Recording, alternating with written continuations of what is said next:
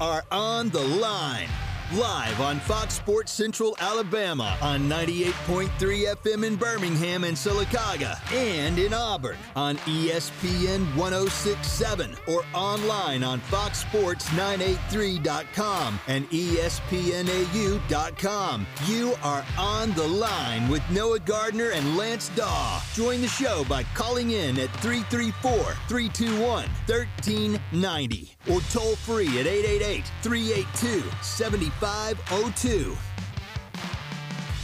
You're on the line with Noah Gardner and Lance Dawe here on ESPN 106.7 and Fox Sports Central Alabama. Number to call, 334-321-1390. Text line at 334-564-1840.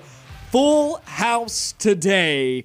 4 guys in the studio. Noah Gardner, Lance Dawe here with you, of course. And producing the show today are 2 guys behind the controls, Dylan Lark and Jacob Hillman. Gentlemen, Lance, how are you doing? Doing fantastic, Noah. How are y'all doing? Doing good. Jacob, Dylan, how y'all doing today? Doing better now that I got my Waterboy jersey on. Yes, we need to talk about this because this man strolled in. And, I mean, this is a higher quality jersey than I see some people show up to Auburn football games with. This is decked out. It's got the Bourbon Bowl logo on it. It says Waterboy on it. It's got Bobby Boucher on the back. I mean, this is high quality. He let me touch the threads just for a second. I was like, I got to see. Could he put pads onto this and play in it and it not rip? And I am convinced you could. This is incredible. I love the jersey, dude. We need to take a picture of this and put this on social. It's unreal. Well, the fascinating thing is his Amazon wish list, how it has all the other movie jerseys that you could even ask for. I mean, I was shocked that it came from Amazon because of how good quality it is, to be honest. Tell other people what is on that wish list. So I have, after the Bobby Boucher jersey that I bought for only $20 on Amazon, by the way, only 20. I have the Bugs Bunny Space Jam jersey. I have Paul Cruz Mean Machine jersey from The Longest Yard. That's probably the weakest one on your list, but I do like it. It's a nice jersey. Jackie Moon from Timmy Pro, and Happy Gilmore's Boston Bruins jersey. That if I ever play golf, I will be playing golf in that jersey. It's a solid collection. Listen, I will pay for you to come golf with me in that Boston Bruins jersey. I will. Get it? I don't care how bad you are. I will pay. I'll swing at it like him too. I don't care. We will go to some bougie golf course, okay? And you can wear that if they don't kick us out. That would be part of the fun. Jacob, your thoughts on that? Because you're the bogey golfer. Not a chance they kick them out for. I think they want to grow the game. They might laugh right? about it. They probably will. Act like a fool on the golf course too. When you put it in the hole or not, if it doesn't end up in the hole, I need you to be like, get in your hole, ball. And, I need you to do the drive and everything like that. Now, you guys may think I'm crazy. Have you seen Happy Gilmore, Lance? Yes, but it's been a very, very long time. It's been a very long time. When I have done this at a driving range, like I'm sure many people have, I'm not half bad at it. Now, I'm not swinging to hit it 400 yards like he was, but I can at least hit it straight. Sometimes it's a nicer drive than what I typically can do. Well, not to get too technical, but yes, it's one of those things. You've seen me golf, so you know. It's one of those things that people can impressively do. It's weird. I've seen people do it, and it's better than their normal drives. Lance, preseason depth chart analysis series today. Running backs is what we're looking at for Auburn. We're doing our series like we did in the spring, and we went through quarterbacks yesterday, and basically we're just going to keep going on a day-by-day basis, looking at each position group across the entire Auburn football team. Today we're to the second one on that list, and it's running backs, where depth may be a concern, but I went 3 or 4 players deep. Take me through the top of your list. Of course, it is the all-conference first-team preseason guy in Tank Bigsby. Yeah, obviously. It's interesting. I don't believe Hunter or Ingram were on our depth chart analysis whenever we did this in the spring. And so we have 2 new additions, and we were really concerned about depth then. I feel a little bit better now that we can kind of go 4 deep. But, yeah, Tank Bigsby, obviously, the sophomore running back that is first-team All-SEC per the media. You and I got to vote in that poll. Really excited to see him come out first team. Exceptional running back. Pro Football Focus thinks he's going to be awesome this season. I feel like that's also kind of because their numbers kind of forced that. but he's still exceptional. He should be first team at the end of the season, in my opinion. He's easily Auburn's best running back. If he doesn't get injured, we could be talking 1,500 yards. We could be talking borderline, Heisman candidate at the end of the year. I'm not saying that he will be. I'm saying that he's kind of like a fringe guy, especially if he stays healthy.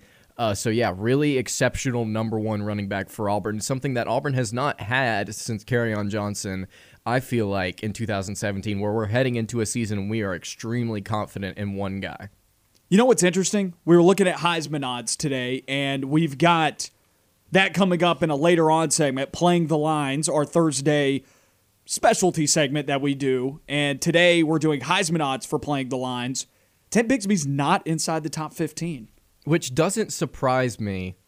It doesn't surprise me, but at the same time, I think he is going to be like a fringe top 15-ish guy come into the season. It is surprising for me, though, when I see Bijan Robinson is like in the top 10 on that list. Yeah, sitting at plus 1,800, but we'll get to all the different numbers later in the show. But yeah, there are some guys on here that I don't know if they've done enough to merit being on that list. I'm looking at Emory Jones of Florida is also in that top 15. Are there any other running backs in college football that you would take over Tank Bigsby? Breece Hall would be one that I would love to have. I'd really have to think outside of Hall if there's somebody that I would be really, really confident in. If we're going in a scenario where everybody's healthy, man, I'd have a tough time picking somebody over Tank Bigsby. I think he's that good. I'd like to have Kevin Harris. I think that he would be nice to have. Chris Rodriguez, another one that I think would also be nice to have, but I don't think they're better than Tank. I think Tank is really, really good healthy.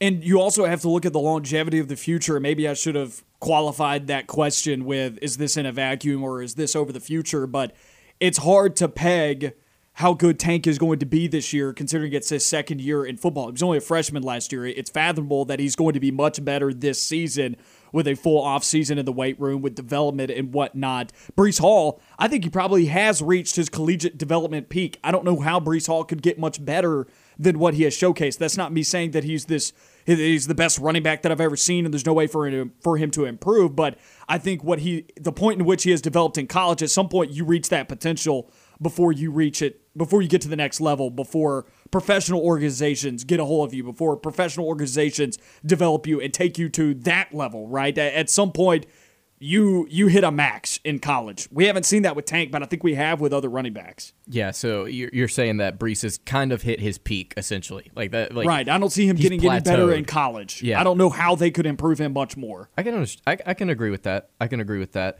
Great running back, though. Incredible. Yeah, I think an issue that Iowa State, though, just to go off on a bit of a tangent here, I think an issue that they've had with David Montgomery and Breece Hall is I don't necessarily think their numbers are inflated. I think they're both exceptional running backs. It's just, man, they get all the touches. Like, they get every single handoff. And I'm not saying that it inflates it significantly. I'm just saying, like, if you're handing off to a guy 25, 30 times a game and you're not giving anybody else touches, they're probably going to, if they're any good, they're going to rush for 1,000 yards. But anyway, Tank Bigsby definitely at the top of my list. One of the best running backs in all of college football. And Shaun Shivers has to be your number 2. Yes, he is.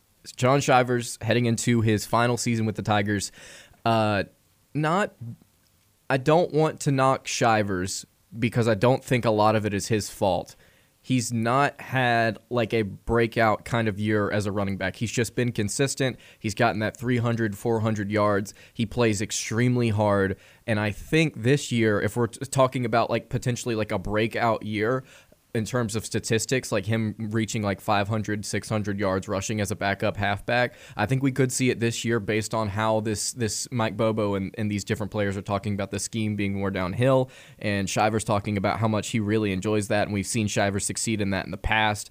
So he's my number 2, and I think he has potential to be even better than he has been in years past.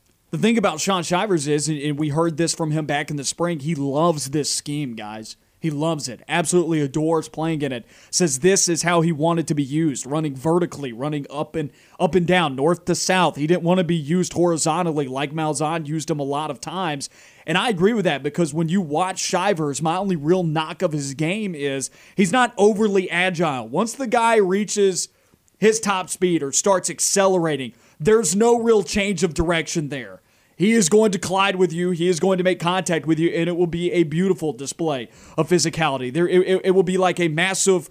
It will be like a massive car accident in the middle of the grass right out there, just like two players flailing in this giant just explosion in the middle of the field. He hits so hard and he's so physical, and he runs fast too. He's not slow. His just biggest knock that I have for him is change of speed and or change of direction. Excuse me, not change of speed, change of direction. And Malzahn didn't use him correctly, I don't think. And once we've gotten to see him really towards the back end of his career run north and south, that's where he's most effective, and this coaching staff's going to use him that way. Yeah, and he's going to. You talk about this offense becoming more efficient. You talk about the passing game becoming more efficient. I think the run game's going to become more efficient as well, especially for Shaun Shivers. I think his role, I don't think it increases, but I think his runs are going to be way more efficient than they have in the past. I completely agree with you there. You want to go ahead and move on to the third guy on our list? Yeah, let's wrap it up, man, because I think third string's probably where this thing ends as far as guys actually getting touches this year. Of course, Jordan Ingram's probably your fourth string guy. Am I correct? Yes. Jordan Ingram will probably get a touch at some point this year. Even the first 2 weeks, I think you probably see him against Akron, Alabama State, right? Because it will be that much of a blowout where I said yesterday you could even get to the third stringers at that point. You could get to the bottom of some of these depth charts. So I think we could see him touch the rock a little bit early in the season, but really none after the first couple of weeks. But Jarquez Hunter is someone that I think we may see on a regular basis throughout the year. Maybe only 3 touches a game, somewhere around there, but I do think he could spell some time for Shivers or Bigsby. I'm right there with you. He's my third string guy. I think, like you said, I think he's going to get somewhere between maybe 3 and 5 touches a game at most. He's an incredibly physical specimen. Former Mississippi Mr. Football, had almost 1,700 yards his senior year, rushing with 22 touchdowns, had over 2,000 all-purpose yards as a senior. His 93 touchdowns in high school are it's a 5A record in the state of Mississippi. Really impressive. Shivers is obviously Auburn's clear-cut number 2, but it's having Hunter solidifies that depth at running back, right? Because if injuries are an issue, Hunter should step into somewhat of a larger role, and he should do it confidently. He's physical. He's 6 foot, 222 pounds. Like, that's enough to get the job done in the SEC. I think it's going to take him a season to truly develop, and we're going to see him obviously a lot more in 2022 whenever Shivers graduates. But yeah, I think having him as that third string guy helps me as a fan feel more confident in this running back room's depth. And I think as a player, to know that you've got a guy like Hunter in the backfield, and I'm not saying he's like a breakout star or anything, or he's anything incredibly special. I'm just saying we should be watching this guy's development intently. I think I'm trying to compare him to other running backs, not necessarily in style, but in terms of what production he could reach. And I have a hard time believing that Jarquez Hunter will be any worse. And I'm not saying that these were bad football players, but they definitely were some of Auburn's worst running backs that they've had in the last 10 years. Once again, not trying to knock any guys, but I'm just saying these guys were not as good as some of the other running backs we've seen in the last 10 years. I have a hard time believing that he's going to be really worse than DJ Williams or Boobie Whitlow. I think he can achieve in a backup role similar types of runs. If this guy comes into the ball game and can give me 4.5, 4 yards a pop, I am happy. Because that's what he's asked to do. He is spelling time. Don't lose yards. Make a smart play. I'm not asking you to hit the home run. I'm not asking you to be a star. Right now, he's third string. If something were to happen to one of these running backs, Shivers or Bigsby, he's now all of a sudden seeing an increased load, and then you need to see him step up in response to that. But right now, if he sees a touch, just make sure that it's positive yardage. Make sure that you're getting those 4 yards when you step out on the field, and I think that's a successful run for a guy like Jarquez Hunter. Yep. Let's take a quick break here. When we come back, we'll talk a little Aaron Rodgers. He's back for training camp. What's our perception of the situation as Rodgers gets set for a full season in Green Bay? You are on the line with Noah Gardner and Lance Dawe. We'll be right back.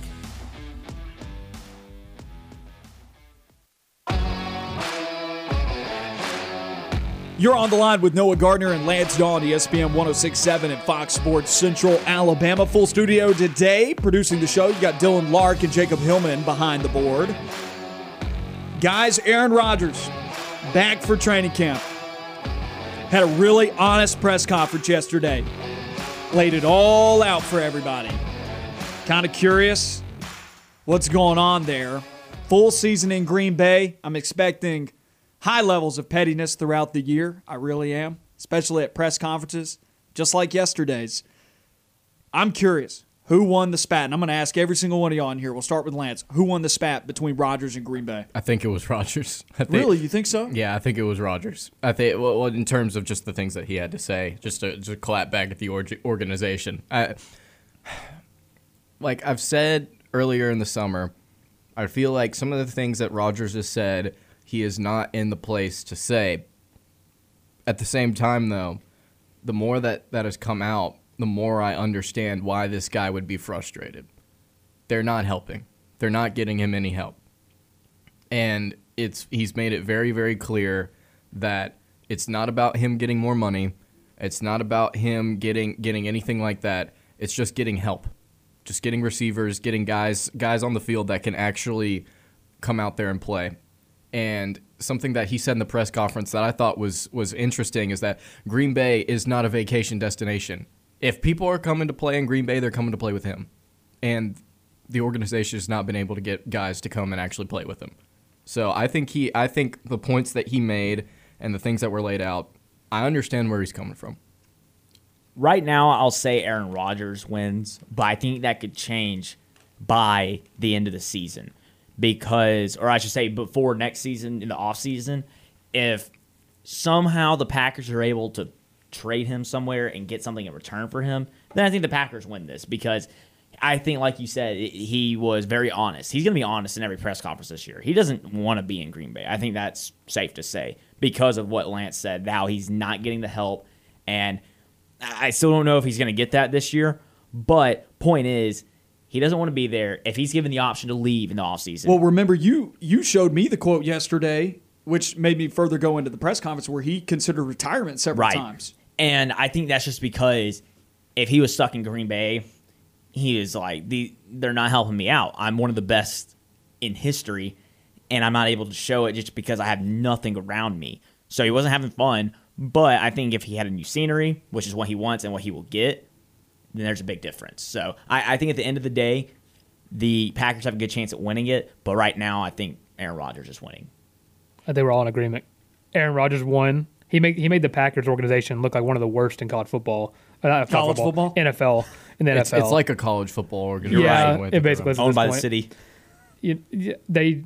Tom Brady, when he went to Tampa, he was able to bring in whoever he wanted to. The organization respected him as one of the greatest quarterbacks to ever play. The Packers are not doing that. Yeah, they bring in Randall Cobb, but when was the last time Randall Cobb had a good season? When he was with Aaron Rodgers. Yeah, and since then he's mediocrity, and people are making jokes. Hey, let's get Jordy Nelson. I don't know how much it's going to help keep Aaron Rodgers in there. I love the press conference. I love the pettiness that he's doing, but the Packers, it's not a good look for them right now. I kind of think maybe it is time to get him out of there as soon as possible before he makes the organization look any worse. It's kind of a wild card right now. Well, that's my point, is that he is going to be honest in every single press conference. Like we thought Marshawn Lynch had fun press conferences. Wait for Aaron Rodgers this year. I don't think he's going to be it's going to be a very passive-aggressive thing, I think, where he's just going to say things and you're going to be able to tell. Should have ran a go route on third down. You're going to be should have done this. Should not have kicked a field goal down down 2 possessions with 3 minutes left of the NFC Championship. She'll let me run it in from 3 yards out. Right. He'll be very honest. Yet he says he has a great relationship with LaFleur. I believe that, but I think the GM didn't make the call for them to kick the field goal that I know of. See, I still think the issue is that he just does not trust his front office. And do you think he trusts his head coach? That's a good question. Maybe not after that. And he might not have been as honest after the NFC Championship game as he is now. So if something like that is to happen again this year, we'll know. We'll know how much he trusts him. The Green Bay Packers haven't done a very good job of managing this situation. I look at this like an employer-employee relationship. That's how I've been evaluating this whole Aaron Rodgers, Green Bay Packers spat. And the Green Bay Packers, I think, have mismanaged their most valuable asset at this point. I don't think the GM or the head coach is their most valuable asset because what happens after Aaron Rodgers is gone. We've seen what the Packers look like when Aaron Rodgers is not healthy, and it's not good. There's even been some seasons where Aaron Rodgers has been there and has been playing injured, and it wasn't good, right? But it was still better than what it would have been. And so I think they've mismanaged their most valuable asset. You want to make them comfortable. You want to make them know that he's appreciated. You want your employees to know that they're appreciated. I don't think that the Green Bay Packers have been a very good employer to him, at least from what we know about the situation. I don't think we know everything. I don't think Aaron Rodgers is letting everybody know everything. I don't think the organization definitely isn't letting everybody know everything. So my thing is, I don't think that they've managed the situation well. But on the flip side, Aaron Rodgers is under contract. And this is kind of what Lance has gotten at a lot of times. Aaron Rodgers is under contract. He still has to go to work. That's a little bit different than a regular employee in another place that maybe doesn't have a contract. If they're unhappy, they can choose to quit or leave, go find another job. Aaron Rodgers just can't do that.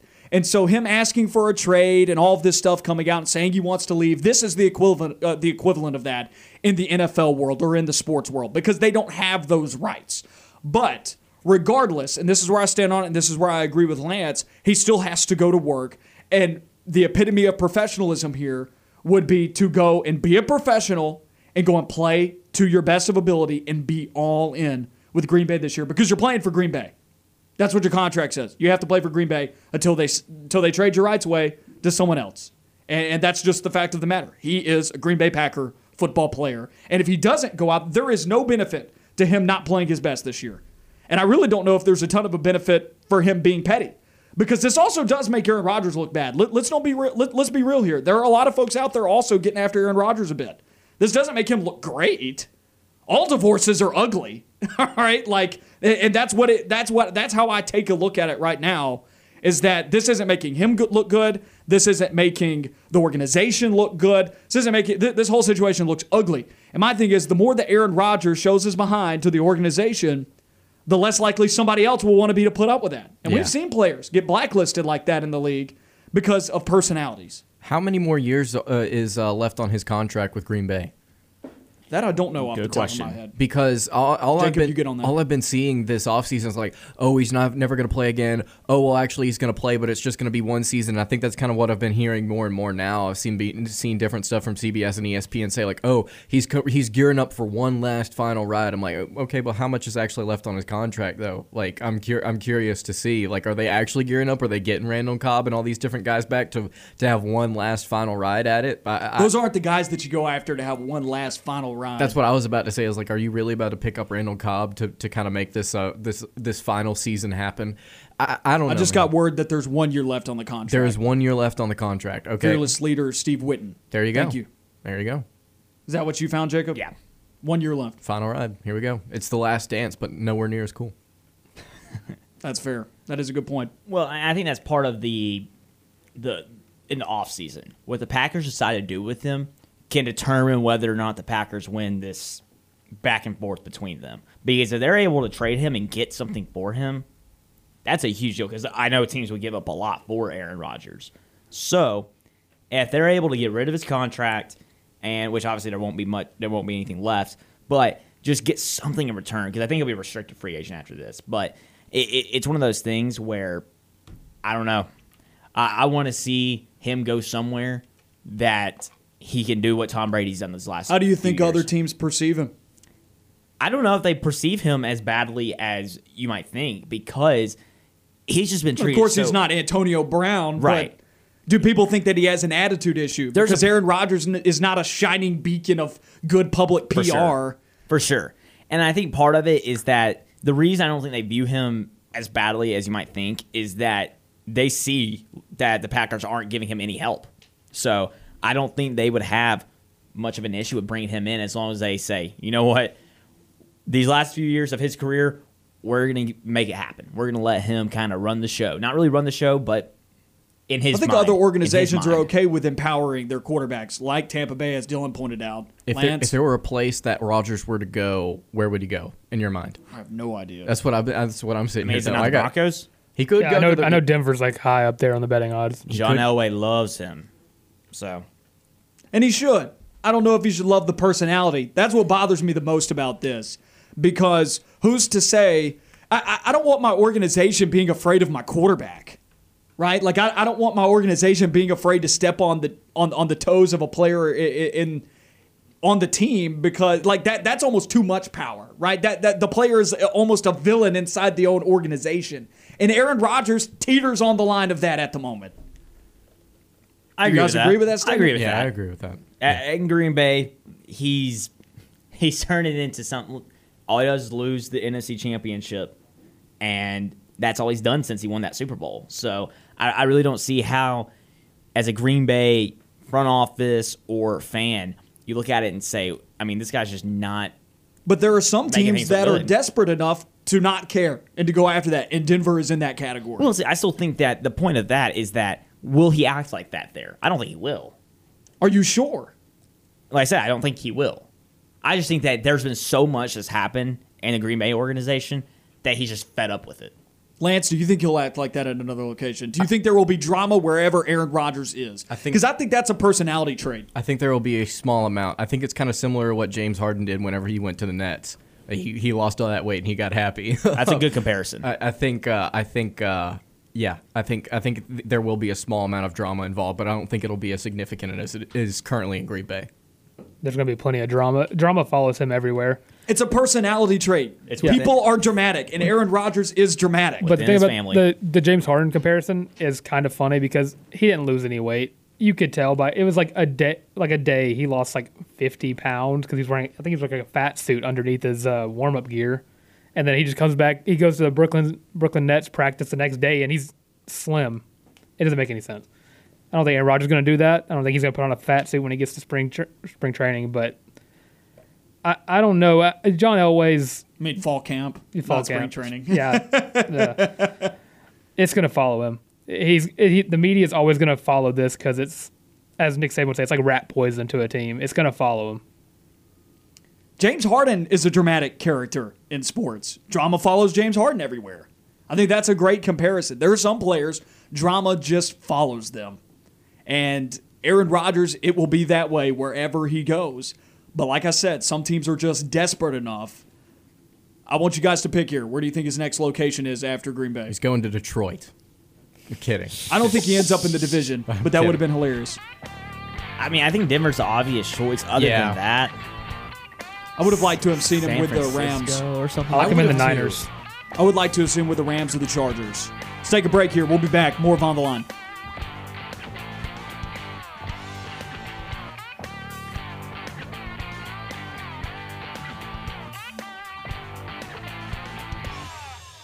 Stay on the line. More of the show when we come back.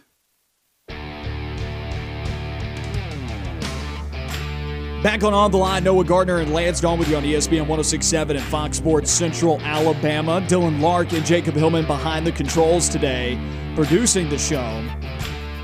334-321-1390 is the number to call. Text line at 334-564-1840. At Point Gardner, at Dawe Pound is how you check us out on Twitter. NBA draft is tonight. Some Auburn and Alabama players going to probably get selected in the first round. You could see 3 different guys across those 2 schools get selected in the first round. I think that's probably what you're looking at right now between Auburn and Alabama. NBA draft coverage can be heard right here on ESPN 106.7 immediately following the drive at 6 p.m. That's how you can check it out on the radio, of course, also on ESPN and ABC as well if you're at home watching it on television.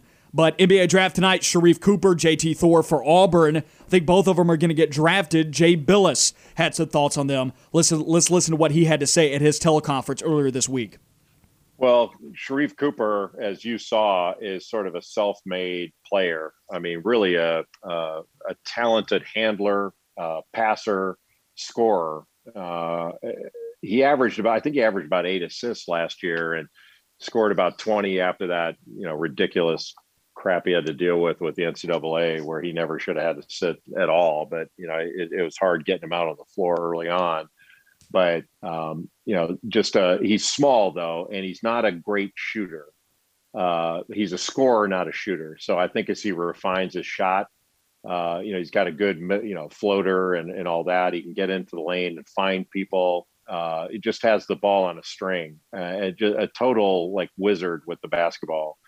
But the only downside is his size. He's not a big player, and it would, I think the bigger the better. But it's certainly not a detriment being smaller, but it doesn't help. But really good talent. I think a clear like middle of the first round to in the 20s player.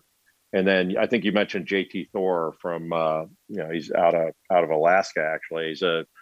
He's got size, a real high flyer, and I agree with you. He has been rising because he can switch on defense. So he can play a bigger guy, he can play a smaller guy and move his feet and stay in front. He's a really good shot blocker, including blocking perimeter shots. But I think as he gets more consistent with his defensive effort, he's going to be an even better defender. Because while he made wow defensive plays, there were some times when his assignment was able to shoot a decent percentage. But he's talented. He's not a great shooter. So he's going to have to improve upon that, 30%, whatever he shot from the 3-point line. But the fact that he's so athletic, he can get up and down the floor, he can guard, he can rebound, and he can even rebound the ball and take it himself, kind of grab and go or rip and run, whatever you want to call it. And he's a decent rebounder. So there's some upside there with him at the next level. ESPN's Jay Billis there commenting on Sharife Cooper and JT Thor in their transition to the NBA. Gentlemen, let's take a final evaluation here of Sharife Cooper and JT Thor. First, Lance, take a look at Sharife Cooper. Your final evaluation, strengths, weaknesses, where you think he might get drafted. Well, something that Billis said that I really, really like, and you and I have kind of harped on this on and off during the offseason, is he's a scorer, not a shooter. The man cannot shoot the ball yet, but he can score, and he can drive it, and his layup package is really, really strong. Kind of has the ball on a ball on a string. That's something else that Billis said. It's very Chris Paul-esque. I think that's somebody that Cooper likes to model his game after. One of the best distributors in all of college basketball last season. He's going to be really good, I think, at the next level. So strengths, scoring at the rim, and then distribution and court vision. Weaknesses, shooting, and size, and I think I would say defending. I would not say he's a bad defender, but I think his size definitely limits him. Yeah. Well, and I think that size will also impact him when he's trying to score at the rim because he's going to be a lot smaller than those defenders. I think he'll still be a strong finisher at the rim, but I'm not sure he's going to be like he was at Auburn. At Auburn, it was incredible what he did. So I'm not going to say that's a weakness, but I completely agree with Lance. Is that the way he scores the basketball is just so fun to watch, and teams can do so much with it because he also distributes so well. It's an extension of that scoring game. And I think it translates really well to the next level, especially if he can develop somewhat of a three-point shot, because you see, and you and I have talked about this, Noah, you've seen guards like Trae Young and Steph Curry and even James Harden. What they'll do is they'll try and get to the free throw line and back somebody into a foul, and that does draw a lot of fouls, puts them at the free throw line. They score that way, and so it'll make defenders try and have to guess whether it's going to be a floater, whether it's going to be a layup. They've got to kind of back off of him a little bit. If he can develop a three-point shot, he's going to be a more versatile scorer all around, and that'll make him really, really dangerous because then you talk about his court vision and his ability to actually distribute the ball to guys that can shoot the basketball. So he's got a lot of upside. It's just whether or not he can develop that range, I kind of see him as he's like a kind of a shorter Lonzo Ball because, coming into the NBA, Lonzo Ball was a very good passer, but he couldn't shoot very well. I kind of see him as that kind of player. He's going to be someone that they're going to put on to distribute the ball, but he will not be relied on as a shooter. I agree with that. I think that's a pretty good comparison. The only difference there is, though, think about how big Lonzo Ball is. Yeah, there's like a good 6 inch difference. Yeah. 8-inch difference, maybe. Actually, hold up, guys. Apparently, Sharife Cooper 6'5" with shoes on. Everybody settle down. Thank you, NBA Combine, for having everyone freak out because they thought Sharife Cooper hit a crazy growth spurt. But Help me out here. Seriously, what was the final verdict on that? Because on Twitter he said no cap. Like, he wasn't lying. I think it's in between. Was he like 6'3"? Probably That's like a good 6'2" size. or 6'3", so yeah. That's a good size. He's I really think- not too small in that. I mean, in college, he was listed at like 6 feet and definitely didn't look much taller than that. He didn't look taller He didn't look than that. much I taller should than say Bruce much Pearl, who's taller. 5'10". So Yeah, he's about a little over 5'10". I'm do kidding. we think he had a growth spurt? Like, is that what happened here? Maybe an inch or two. I think it's Wow.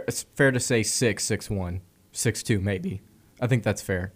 So that's a big range there, Lance. It's somewhere. It depends on how long He the may fro be is. 7 feet tall. Yeah, it depends on how long his I afro have is. not physically seen him with my own eyes. He may be. Well, we've seen the playmaking ability from him is what makes the size not matter as much, because we saw what he could do.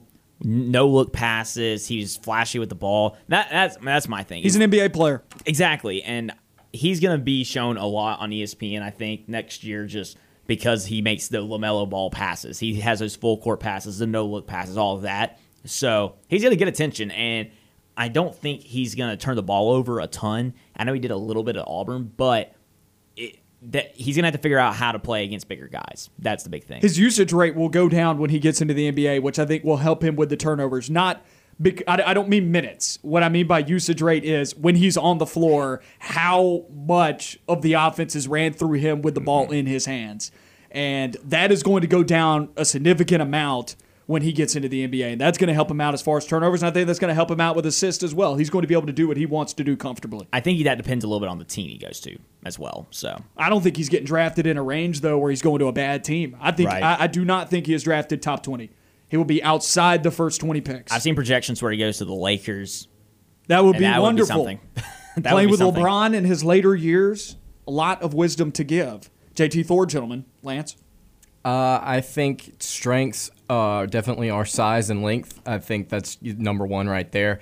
I think second strength is just upside. He's got so much potential. He's a very, very, very raw prospect, considering he was playing in college when he should have been playing in high school, and he only played 1 year of college. So I don't think Jay Billis, just going along with what you're saying here, I don't think Jay Billis did him justice in that clip. He called him not a very good shooter, or paraphrasing there. He didn't think that he was a very good shooter, which the statistics show that. But I think you also have to say, though, the caveat is he's got a nice natural shooting stroke that NBA teams like. Like, you can't say he's a poor shooter and not recognize the fact, though, that NBA teams actually like him for the qualities that he shows in shooting the basketball. That's exactly right. The difference between Cooper and Thor in terms of shooting is Thor has good form. He wasn't shooting it at an incredibly high rate. He was shooting well at the end of the season. We saw that in the Kentucky game. But he has good form, especially for a guy that's 6'8", 6'9". Maybe even taller than that. Maybe even taller than that. The fact that he was only measured at like 6'8" something really surprised me, because Auburn had him at like 6'10". But yeah, I would definitely say size, arm length. We've talked about that before on the show. Upside, and I think he's got that shooting stroke. There are shot doctors in the NBA. They'll be able to fix Cooper's shot, and I think they'll really be able to fix Thor's shot. I'm actually more concerned on Cooper's shot than I am with Thor's. I agree. Because Thor's form is there. Cooper's is all out of whack right now. I think both of them will get fixed, but I think Thor's, in terms of how much it gets fixed, I think it's significant. I think Thor percentage-wise will make a huge jump whenever he gets to the NBA. And then I think his weakness is just being comfortable within his own body. He seemed a little uncomfortable at times last season. If he can get more comfortable handling the ball, I think he's going to be an excellent player. Athleticism. That's the big positive with him, because he's so athletic. You can play him a little bit early on, even when he's not polished. And you never know. He might spend a year in the G League. He might be a two-way player, but still play in the NBA a bit. I hate that. Yeah, I just think he's 19 years old. You just don't get out of the G League, though. Very few players. I don't think they're putting him in the G League. Chris Middleton got him. Yeah, I know he did, but just very few players do. Chris Middleton's a unicorn, right? Like, that is true. But I don't know if he's going to the G League because he's drafted so late, or it's just because he's so young that he just needs another year at lower level ball. And like I said, his athleticism makes it where he can succeed early on at the top of the pyramid. So Top of the food chain. Come on, man, spit it out. I really think that his weakness is really, like Lance said, his size, because I think his athleticism is a little too much for his 6'8", 6'9", 6'10" body, whatever it is. So whenever he figures things out and he can control himself, because sometimes he turns the ball over because he's a little too athletic. Whenever he figures that out, that's whenever he's going to really get his playing time and really shine. I'm going to stay with the comparison train here. I see him as kind of a Giannis kind of prospect. You know, Giannis came into the league very small, like kind of a JT Thor kind of look. After a few years, he was able to build up. I think he could be Giannis with a jump shot. Those are two different players, though. I like what you mean from a potential and a trajectory standpoint. Now, I don't think he becomes Giannis Antetokounmpo in the NBA, because Giannis Antetokounmpo, honestly, gentlemen, it is Shaquille O'Neal, but with the ability to dribble. I think that he has earned that right now, that he has won an NBA Finals, and he did it basically by himself. Now, good team, but I think you have to admit, Giannis Antetokounmpo coming back completely tipped the scales, and he owned that series. Giannis is Shaq with the ability to dribble and actually can hit 60% of his free throws. It's not hack a Giannis anymore. He actually was able. I don't care if it took him 40 seconds to shoot one. He at least put it in the bucket at least 60% of the time. So I don't know if I like that one as much, because I think JT Thor plays a lot more like a stretch four than Giannis does. I think also what he's saying though is trajectory wise. Like he's going to get into the league. He's going to be able to put on weight. And he's a really big. He'll be a really big physical guy, and he play style wise is like Giannis, but with the ability to shoot, I think just a little bit better. I agree with all of that, because the way he drove to the rim sometimes, I mean, it just felt like Giannis. But because he's so skinny, it didn't have the same results. Whereas whenever Can't he bully puts on guys. muscle, exactly, whenever he puts on muscle, he's going to be drawing fouls like Giannis. Now, his free throw shooting is much better than Giannis. His three-point shooting is much better than Giannis. Not saying he's going to be a better Is there another version of player Giannis. that maybe fits Brandon a better Ingram. comparison? Yeah, I like Ingram. I do like that. I think that will be kind of where JT Thor ends up, but his shooting will kind of elevate Ingram got him. good. Jeremy Grant is also a good comparison, I would say. Can he shoot very well? He's a good relief shooter. That's someone I think he Thor was has on the the Thunder. ability to be He was- better than that. He was on the Thunder for. I think he Thor could will- be better, way better than Grant. I think Thor will be able to create his own shot. 42% from the field, 35% from three for Grant, 84% from the line. That's pretty good. That's pretty good. Gentlemen, let's take a quick break here. We got one more segment left in hour number one.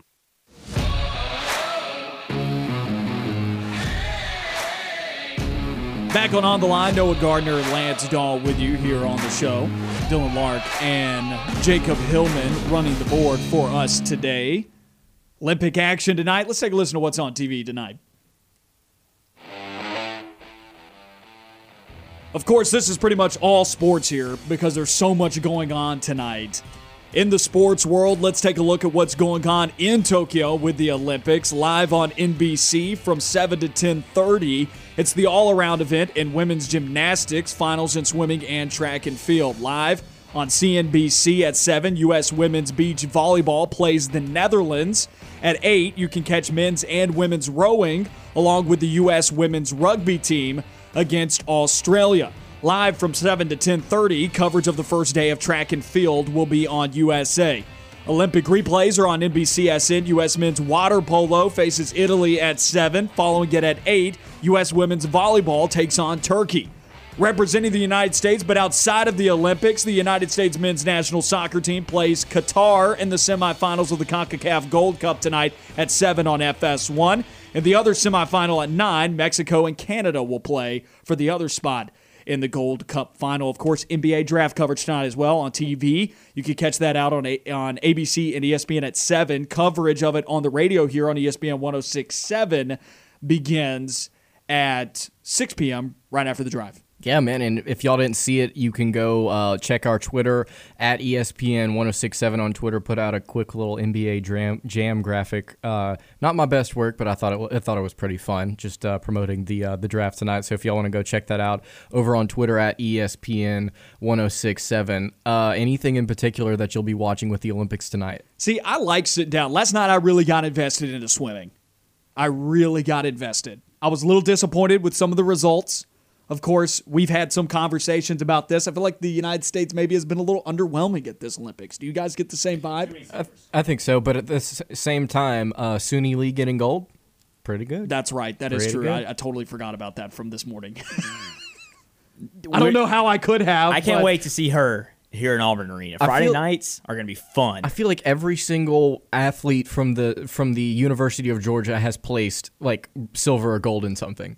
Like every single time I go to scroll through Instagram, it's SEC putting out a graphic that another Georgia swimmer has won gold. And I'm like, how many swimmers do they have, bro? It's like Used to be Auburn. Yes, it did. It used to be Auburn. I'll say this. Now just it's gymnastics. random side note. I don't like you said this a few days ago.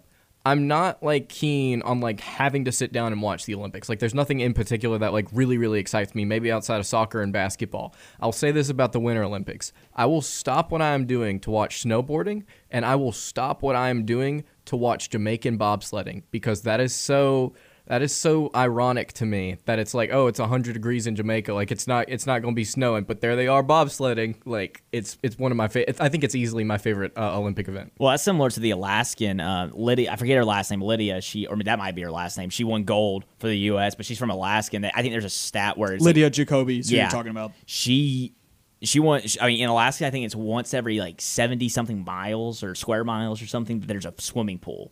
So she's kind of like that, where there's not a lot of swimming going on in Alaska, but she came out of nowhere and won gold. But I'm watching golf. That's where I'm looking at. What takeaways did you have from yesterday's tournament? A lot of names that you didn't really. The Americans did not perform that well. Patrick Reed, -3, that's good, but the lead's -8. This wasn't in my TV guide, and I should know this. Is there action today? There is, yes. They start teeing off at That's on Golf Channel. 5:52. And I don't know. The Americans, Still once again, not performing well. Because this course, it's easy to score on, and none of them have done that. So we'll see. Justin Thomas made 18 pars last night. This is quite a unique experience to be golfing in Japan, because golfing in Japan is at a premium considering there's not as much land and there's just not as many courses. Correct. It's kind of like what you guys were talking about. You know this. It's kind of like what you guys were talking about with Alaskan swimming and the Jamaican bobsledding. This is truly a treat to be golfing in Japan because that is at a premium. That's the name of my next indie rock album, Golfing in Japan. That's the name of my next band. There you go. There it is. Anybody out there that wants to steal that? What's the lead song? It's a good question. Let me think on that for a second. Hang on. I'll give For you, those people that don't know, though, this guy can jam on the piano. Lance can jam on the piano. I'm expecting that album. I'll throw down, man. I'll throw down. I wish I could play guitar so bad. Like, if I could play electric guitar, then I would put out the album. If I could sing, I would. I can't do a lot of things. I can't play piano a little bit, though. Just a little bit. Jacob, anything you can do other than bogey golf? Oh, goodness, no. Nothing musically. Talk on the radio? Yes, that's about Talk it. on the radio and bogey golf. Yes, pretty much. And watch golf.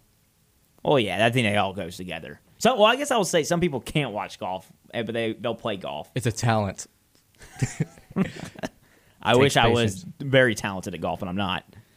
I'll sit down and I'll actually I'll enjoy. I do enjoy watching golf. Like, it's nice. I'm not one of those people that's just like I can't stand it. I do enjoy watching. For whatever reason, I love this because it's primetime golf. I love primetime golf. For whatever reason, it just. Well, you never get to watch it at night. Exactly. It's just so weird to me. Like, anytime there's a West Coast tournament. I was about to say, has this ever existed before? Yeah, West Coast tournaments, sometimes in Hawaii tournaments, goes in pretty late. But this is awesome because it goes until like 1 a.m. So. Golfing in Japan will like slowly form into golfing in Hawaii because all I have to do is just take a little bit of a flight. And Swimming is deceptively exciting too, though. I'll tell you, because I meant to watch golf last night and I didn't because swimming captured my attention because it's like 5 to 6 minutes with the longer races of just like wall-to-wall action, literally. Rowdy Gaines, he brings the heat. Auburn, he's one of the best color analysts out there, man. Him. He's awesome. Any sport. Hour number 2 coming up.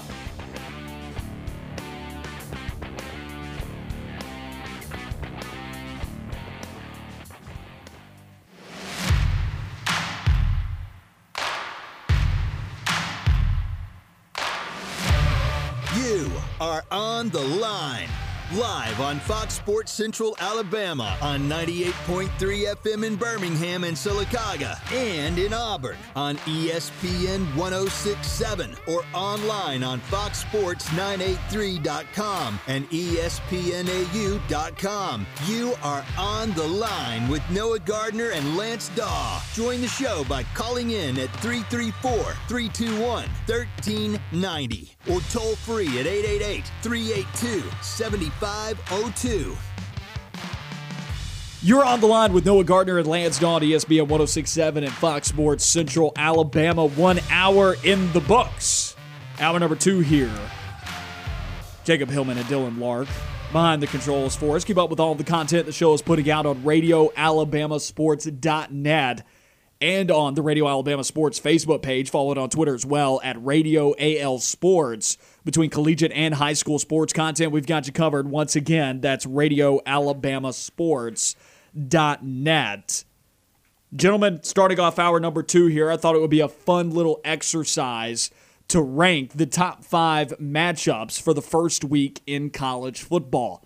And as the season goes along, we will take a look at each week and rank the matchups based on importance, of course, ranking the top 5 matchups for the first week and then so on and so forth.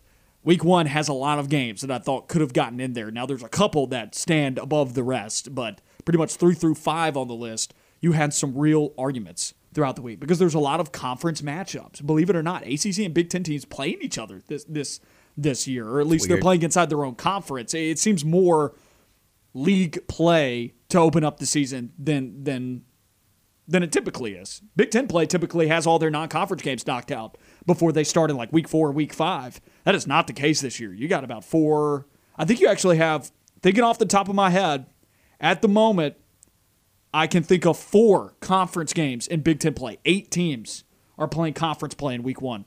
So there's a lot of action going on in league play. Am I right on that? There's 4? Actually 5. There's 5. Jacob says there's 5. Indiana, Iowa, Penn State, Wisconsin, Illinois Michigan and Nebraska State, play in week 0. Ohio State, best game of the Minnesota, and Nebraska, Illinois. Wow. Dude, week 0. If y'all don't watch week 0 football, I'm not talking to y'all, I'm talking to the audience. If you don't watch week 0 football, you have to watch every single game because there is always that one game that is a barn burner. All of the other ones will put you to sleep. There is always that barn burner that is like, what on earth is going on? Y'all remember that Arizona-Hawaii game a year or so ago? Yes. Hawaii's out here headhunting Pac-12 teams. Hawaii is a dangerous football team to play in week 0. Well, only for Pac-12 teams. It's like Superman's kryptonite. Everybody else will smite them, but Pac-12 teams, watch out. The disappointing thing about week 0 this year is Hawaii is playing a Big 12 team in UCLA, but it's a Pac-12 team. My bad. Not yet. Conference realignment may see that, but Correct. We will see that in a few years. At 2:30 p.m. instead of 2:30 a.m. So that's disappointing to me because it's so fun staying up for Hawaii, and it just The run and shoot is a beautiful thing, especially awesome. when it works. When it works. When it doesn't, it's Mississippi State. watch Washington State. They're fun. What happened to their offense? No. Their head coach right now is the former Hawaii coach, so they're still running. run and Rolovich. shoot. Yeah, Rolovich. So they're still. Yeah, that's what I'm saying. Watch them. They do Yeah. it. It's actually pretty entertaining. It's pretty dope. West Coast football, offensively, fun stuff going on, man. 5 on your list? Number Lance? 5 on my list is actually Indiana at Iowa. And the reason being for me personally is because I'm putting a lot of stock in the Indiana Hoosiers football program. I believe yesterday I was not being very kind toward their basketball program, but I've got a lot of stock put in their football program this season. So if they can't go into Iowa and come out with a win, then I'll just forget them. Like the season's over. Everybody go home. I started in a different place in the Big Ten. I went Ohio State at Minnesota. That game at 7 p.m. on Fox on the Thursday. This game doesn't hold as much importance as the other games, and I'll just go ahead and say this. I don't have Indiana, Iowa on my list. They were a contender, but I went with Ohio State because I think Ohio State holds a little bit more importance in Big Ten play than Iowa or Indiana does. I'm curious to see who the starting quarterback is, whether it's going to be C.J. Stroud or someone else. I think the odds are that it's going to be C.J. Stroud for Ohio State. But as well as that, they're playing a team in the Big Ten who I don't think is going to beat them, but I think is capable of drawing blood in the matchup. I think Tanner Morgan and Minnesota's passing attack, and I think the rushing attack, period, I think the offense is going to be able to score on Ohio State's defense that was not optimal at times last year, especially in defending the pass. Tanner Morgan's got a cannon. The guy can move the football around. He can sling it. I think this is a game where we learn a little bit about Ohio State. If we're going to talk about our honorable mentions, my honorable mention for this list is Boise State at UCF.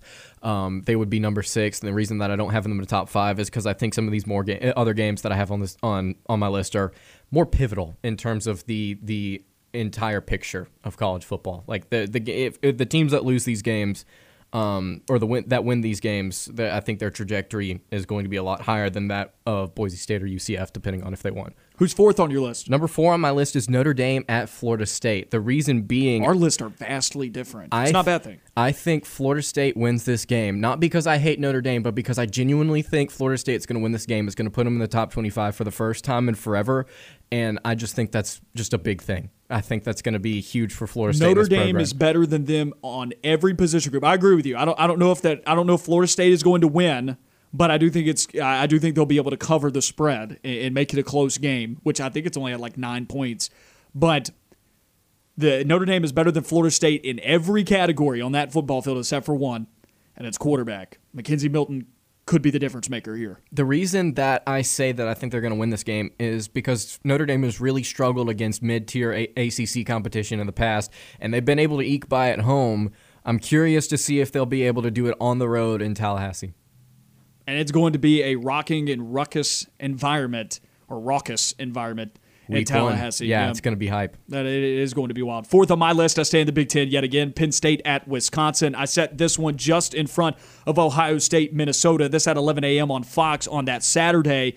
My question is, does Ohio State truly have competition, or is this going to be some nasty 21-18 football game where all these two teams could do was run the football on each other, the equivalent of just beating your head against the wall over and over again? Is this going to be old school Big Ten play, or is one of these teams going to separate from the other and actually look like a good football team? You'll learn a little bit as an Auburn fan about Penn State in this game. You'll also see, and I expect Wisconsin to win this game. I actually expect Wisconsin to handle them fairly easily. I don't know if Wisconsin's going to score 30 points. I think in my mind they have to hit 30 points for me to think that they'll be able to compete with an Ohio State, and their defense will have to be dominant as well. I'm saying that you have to look at this game as like a 31-10, 31-14 type of ball game for Wisconsin for me to think that Wisconsin can beat Ohio State. And at the moment, I don't think that we've seen enough out of Sean Clifford, and Sean Clifford would have to have an absolutely stellar day against Wisconsin's defense for me to think that Penn State could keep up with Ohio State, because quarterback play has been the one thing that has held Penn State back from being able to win in Big Ten play at teams like Ohio State to try and win the league. Now, there was when they had Trace McSorley, they were dangerous. You remember the year where they blocked the field goal. They've been able to occasionally one-off Ohio State, but to be able to consistently compete, they got to have quarterback play. Now, I don't know if Sean Clifford's it. If that does happen, if a 31-10, 31-14 type of game happens, what is your perception of Penn State and Auburn heading into that matchup just a couple of weeks later? Oh, I think Auburn wins. I don't know if they win easy. I think it ends up being a gross game. Maybe Auburn wins. I think if Auburn can hit 28 on Penn State, they win. I think that's the mark that you got to look at. 4 touchdowns, Auburn wins. And I think that's possible. It's going to be tough, but I think it's possible. If you could do it against Oregon in Dallas, you can do it in Happy Valley, especially against that Penn State defense that was downright awful last year. Yeah. And I don't think it's getting any better. Yeah. At number 3 on my list, I have Oklahoma at Tulane. No, I'm kidding. But that's interesting that Oklahoma opens the season on the road at Tulane. It's 11 a.m. kick. I'm not saying anything crazy is going to happen.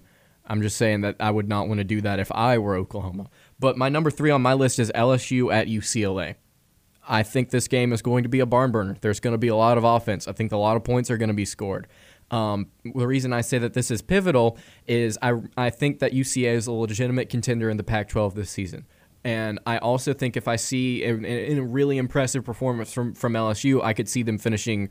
It would give me more confidence in my picking LSU second in the West. So it's just going to help me feel out these two different teams, whether or not they can do things on defense or not. Just literally, can you hold them under 30 points is my question in this game. Can either team hold the other under 30 points? I think it's going to be a lot of fun, though. They're actually 3rd on my list, so go ahead and go on to your second. You hit all the points that I had. Oh, my number 2 is Bama versus Miami. I think this game is going to be interesting for about 2 quarters, and then after that, Bama will take over. But my question is what does Miami do within those 2 quarters? Are they going to be winning? Are they going to be just behind? Are they going to kick a field goal like USC did in 2015 and act like they just won the national title and then proceed to get curb stomped? Or are they going to hold on within those 2 quarters, or are they just going to give up? So I think that week 1 for Bama, it's getting Bryce Young comfortable. What does he look like against a Miami defense that has a pretty good amount of production returning? Again, just another game to kind of feel out 2 contenders within their conferences. Alabama, new Bama offense, just like you were saying. Miami, are they legit? Because some folks out there, PFF, I'm looking at you, I can't remember who it was, but one of the PFF analysts, and this is so discrediting at times, but a PFF analyst had them winning the national championship. And I was like, what? Wait. Miami? Yes. This year? Yes. In this economy? Yeah, this isn't the 1980s. Inflation. I was about to do a Simpsons bit, but I couldn't remember the rest of it. But yeah, that's insane. Yeah, I don't trust the defense enough to get them there. But this offense, I may like this Miami offense. Actually, I'm gonna hold back there. I like this Miami offense a lot more than 95% of college football. It's a top-tier offense in college football. I do believe that. With the talent that it has there, I think they've got a good offensive line. Of course, they have a Heisman-quality quarterback if he can stay healthy. Also, if they can establish a more consistent passing game. The problem is, and I mean this in a good way, I don't mean this in a negative way, but Rhett Lashlee is of the Gus Malzahn school with developing quarterbacks, which means there are certain restrictions placed on quarterbacks in the way that they're developed. And what I mean by that is, it still has a lot of those one-read tendencies. And if you go and look at D'Eriq King's heat map last year at Miami, the hot zone is literally at the line of scrimmage on the sideline. What does that tell you? Bubble screens, baby. Bubble screens, tunnel screens, screens. All right? So it's still very similar to that. I thought a trip with Sonny Dykes at SMU would have fixed that. But there's still a lot of those tendencies in the offense, and that will hold Miami back when they play an elite defense like Alabama. Yeah, I think it will. My number 1 on this list, I think this is number 1 on your list as well. I'm not going to be angry if it's not, but UGA versus Clemson. 100%. It's number 1. It's number 1. This is a playoff game in week 1. At least it is on paper. This is going to be an incredibly exciting matchup. Can UGA score on this Clemson defense? Can this Clemson offense score on this Georgia defense? Really interesting to see how these 2 new quarterbacks actually play against some elite competition on the defensive side of the football. Really exciting game. Heavyweight matchup. Cannot wait for it. Best game of the week, in my opinion. I'll say it's a playoff preview. I don't want to say it's a playoff game because I think that indicates that one of these teams still can't make the playoff if they don't win. I think regardless of who loses this ball game, they could still make it back into the playoff. Now, the road is much tougher for Georgia if they were to lose in this game because they can no longer take a loss the rest of the year and still get in. It ain't a 12-team playoff yet. And more than likely, and this was my prediction at Media Days, they'll be taking an Alabama on in the SEC Championship. And I did predict Georgia. I think Georgia can get past Alabama this year. Will they? That's still up in the air. That's still a question. I think they can get past Alabama. But it makes the road a lot tougher, obviously, for them to get in. Whereas if they were to win this game, you've established with the country immediately that Georgia is capable of beating a playoff caliber team. Thus, if you were to lose the SEC championship and that was your only loss, the SEC has a real argument for 2 teams yet again in the SEC championship or in the college football playoff. Boom. There you go. Dylan, are there any games that we're leaving off? Are we leaving off the Army-Georgia State game? Is that a game that you are a Georgia State guy? I do like Georgia State, but one game that I was thinking about was it's not a pivotal game, but I think it's going to be a fun game. Louisville Ole Miss. A lot of points will be scored. Battle of the offenses. We could get 100 points combined in this game. I thought you were about to say Miami of Ohio at Cincinnati because of that's actually a rivalry game, the Battle of the Victory Bowl? It is. My Bearcats will clean slate with... they play for a trophy, gentlemen. That's gonna be ugly. Can we get some F's in the chat for Miami of Ohio right now? That's They going get to no be pity from me. brutal. Also, That's even the guy wearing the Cincinnati hat. I believe it's who's Ohio's former football coach, Frank Solich. I Yes. think he just finally retired, but Syracuse has to go on the road and play Ohio at night. That's another game. I'm not saying anything's going to happen. I'm just saying. Solich still coaching this year, though? No, he just retired, just Okay. a month or so ago. Actually, might have been more recent than that. Might have been just a couple of weeks ago. That's another game. Louisiana at Texas. Not saying anything crazy is going to happen. I'm just saying we all saw what happened to Ohio State last year. We all saw that. What about San Jose State and USC? San Jose State. No, there you go. guys are playing. Don't be tripping. I'm not. San Jose State They was could. a Mountain West Conference contender last year. Did they win the championship last year Yes, in the they Mountain did West? over Boise State. Yeah. Yeah, so don't be tripping now, okay? San Jose State can play. I think they. Now, I think say they that can pull it because I'm out. doing an NCAA football dynasty with them. We're turning into a national powerhouse at the moment. But don't be tripping. I also think Twitter will be paying real close attention to the Eastern Washington UNLV game strictly because of Tate Martell. Yeah. Dude, you are like the bear right now on game day. You know what I'm talking about. Yeah, dude. Bears board. That's a good comparison. You are really That's how coming it in right now. Jacob, can we get some non-group of 5 games that maybe we've left out? Stanford, Oh. Kansas State. This isn't. That's not there because both of those teams are down, but that would be like circa 2012. That would have been a playoff game if we had one They're back both then. so terrible. They match up perfectly. This is one group of 5 team, but BYU, Arizona, Vegas kickoff classic. Arizona's that bad. BYU's obviously not going to be as good as they were last Mm-hmm. year. No Zach Wilson, but Arizona is that bad to lose that game. I think it should be a fun game. 9:30 p.m. ESPN. That's going to be kind of the last game of the night with New Mexico State, San Diego Do State. you Utah make State, it to Washington State. halftime? I know you do, I was but do gonna I say, make it to yes, halftime? I will make it to halftime, but I don't know if some of y'all will. Louisiana Tech at Mississippi State. Potential loss. We have seen Mississippi State lose to terrible teams that they should not have. The one that I'm specifically thinking of was the South Alabama loss just 3 or 4 years ago. Man, that feels like forever ago. Now I'm thinking about it. I remember sitting there in front of my television and being like, my dad's standing behind me. I'm like, yeah, he's about to miss this kick. Watch this. And he was like, no, they're gonna win this. I can't even believe South's in it. And it's just there it goes. We could see something like that against Louisiana Tech. Louisiana Tech is not a slouch. They're not a bad group of 5 team. I got a couple more. Fresno State and Oregon. It'll be fun. I like Fresno State. I think they could Is it compete for a late? little bit. It is at 2 p.m. No, I'm out. Jordan Loveless, Utah State takes on Washington State at 10. Y'all are tripping right now. West Virginia, Maryland. See if Talia Tungavailoa is. That's a good game. Yeah, That's a it is. potential upset. That's fun. Yeah, I like that. Marshall Navy. Let's go, baby. I'm so excited. Okay, Lance just spazzed. Let's go, baby. So we got a whole month, Lance. Okay.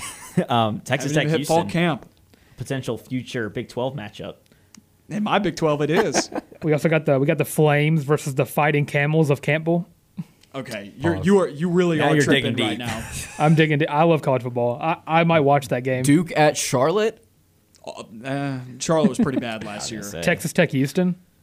Michigan. He just said that. Yeah, I was. Oh, Michigan State State at Northwestern, Northwestern. I think, is a good one. I think State should win that game. Northwestern's not going to be good this year. They lost so much. Wouldn't it be something for the SEC if Louisiana came out and beat Texas? Yes. I mean, that would be Yes, I'm pulling for that. insane. That'd You be mean new Big hilarious. 12 team Louisiana? that's a Power 5 match. Greg Sankey's looking at him going, well, take him. Shoot. Well, at this point, I think we've gone down the whole schedule. Probably. I got North one Carolina, more. Virginia Tech. That's actually one that I'm shocked you guys have not mentioned yet. Because Sam North Howell- Carolina's good for a loss or a couple losses every year that make you scratch your head. It's on the road. Mr. Sandman, gentlemen, will be playing inside in Blacksburg, Virginia. It's going to be legit. I thought just it's also- Enter Sandman, not Mr. Sandman. Yeah, I was not gonna say. the, My not the bad. bum bum. I don't know why I said Mr. Sandman. I just Dude, feel like they- that game has potential to turn it off at halftime because Sam Howell has 5 touchdowns Dude, already. a team actually So. should do that. Like, if this was at North Carolina, they should do that whenever Virginia Tech comes out of the tunnel. Play Mr. Sandman. Mr. Sandman instead of Enter Sandman. That would be hilarious. Did anyone mention Nevada Cal? Carson Strong versus Cal Berkeley. That's a good game, dude. Gosh, there are some There are legitimately listeners out there thinking, what do you guys do with your lives? Watch college football. yeah. It's like John Rothstein says, some people have hobbies. I watch college basketball, Yes. but in my case, some people have hobbies. I watch college football, and I guess college basketball too. Hey, I wish Auburn Akron was at 11 a.m. because So you could have watched everything else. Yeah, I wish we weren't playing Akron. Yeah, it is unfortunate that you missed the Clemson-Georgia game. yeah. Being inside Jordan-Hare Stadium. Odds that there is some cheers in Jordan-Hare Stadium because Georgia will be losing. I'd say High. there's some pretty good odds. I think Georgia ends up winning that ball game. Oh, yeah. I don't know if they look if back. Clemson wins, yes, for sure. Yep. Well, I was basically asking, do you guys think that Clemson will be winning? No, At some think point, so? At some point, maybe. Maybe it's 3-0. I You think hear they'll a get cheer a- in the middle of the first. I think they'll get an early lead. I kind of think Clemson at this moment right now. I think Clemson is going to win by a touchdown. I think Clemson's defense might be able to stop Georgia's offense more often than not. I have high hopes for DJ Ongalalele, or however you say his last name. That was pretty good. It was- That was yeah, good. that was First time close. I've ever heard you say that name. Last matchup I want to get to, a battle of two SEC head coaches in Central Michigan at Missouri. Jim McElwain throwing down at Missouri. Didn't, I totally didn't forgot he he was lose there. to Missouri really badly one year? Yeah, he did. It was like 41-17, and it Yeah. was like at Florida, and it was like, what the? That's what? funny. Also, we have Rice, Arkansas. Rice beat Alabama 3 times, 3-0 against the Alabama Crimson Tide versus the Don't Arkansas forget. Razorbacks. Yes, sir. Woo Y'all are pig. ridiculous. Y'all are ridiculous. Baylor We're- at Texas State. I'm kidding. That is not. You know what's funny? Okay, and I will end this segment on this. On NCAA football, the last one on NCAA football 14, Reese Davis, I think, is your commentator in that ball game. And whenever you play at Texas State, they have the pre-recorded stuff that they play all the time when you go to certain places.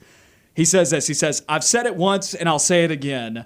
You don't just walk into San Marcos, Texas and expect to get an easy win. Last night, I played Texas State and beat them 52-10 in San Marcos, Texas. I did indeed expect to get an easy win. Gentlemen, let's go to break.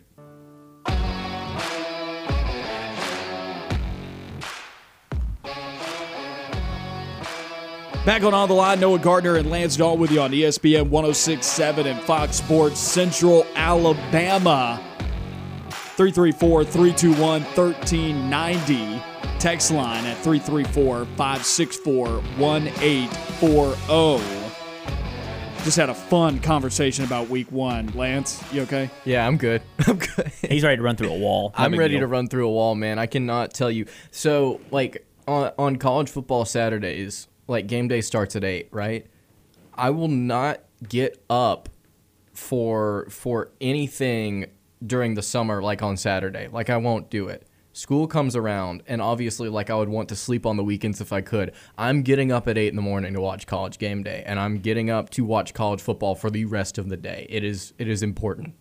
It's one of those things where it's tough to do whenever Friday night there's a Pac-12 game that goes kind of late. But, yeah, pretty much. I'm up at pretty early, almost crack of dawn, ready to go. And I don't get a lot of sleep on college football weekends and even college basketball weekends. It's just one of those things where I want to be up, so it's easy to do.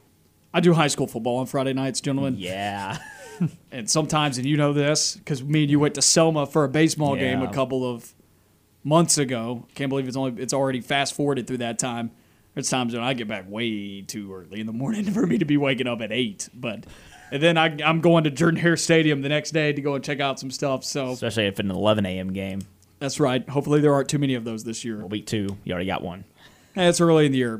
People will realize after Auburn beats Penn State that they are not to be placed at 11 a.m. Also, you know what I'm ready for already? I'm a cool weather guy. I'm already ready for it to kind of like start moving into that fall kind of feel. But then you're halfway through the season.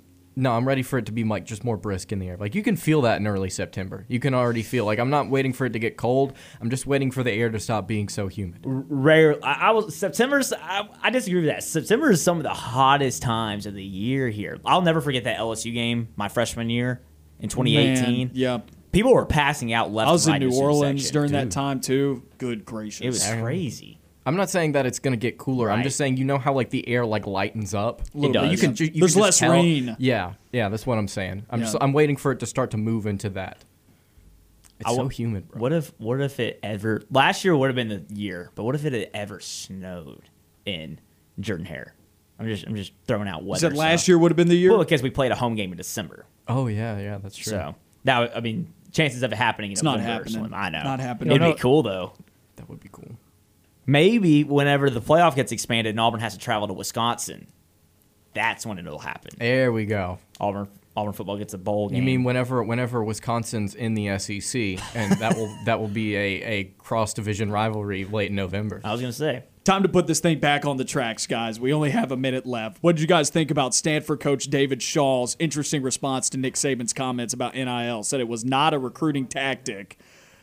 He said it wasn't a good recruiting tactic that we should use to say that there's good value for some of these programs. Like Alabama. We're talking about the $800,000 that Bryce Young has neared. I thought these were this was a pretty weak response. He said that it was a bad thing, like we shouldn't be saying that. Yes, he was like, I don't know if we should be going down that road. Why not? It's like if that's what my program's doing, if that's what my players are getting, like why wouldn't I flex my muscles a little bit? Come to my program, like we're awesome, we're big time, we're not Stanford. Yeah, I think it's kind of weak, and I understand from a point of view saying, okay, you shouldn't be saying some kid's what he's making out loud, but Nick Saban should have all the right to say, hey, we've got a kid making a lot of money. And that's how you do the recruiting thing. Now, of course, David Shaw unintentionally is a recruiting pitch for Alabama.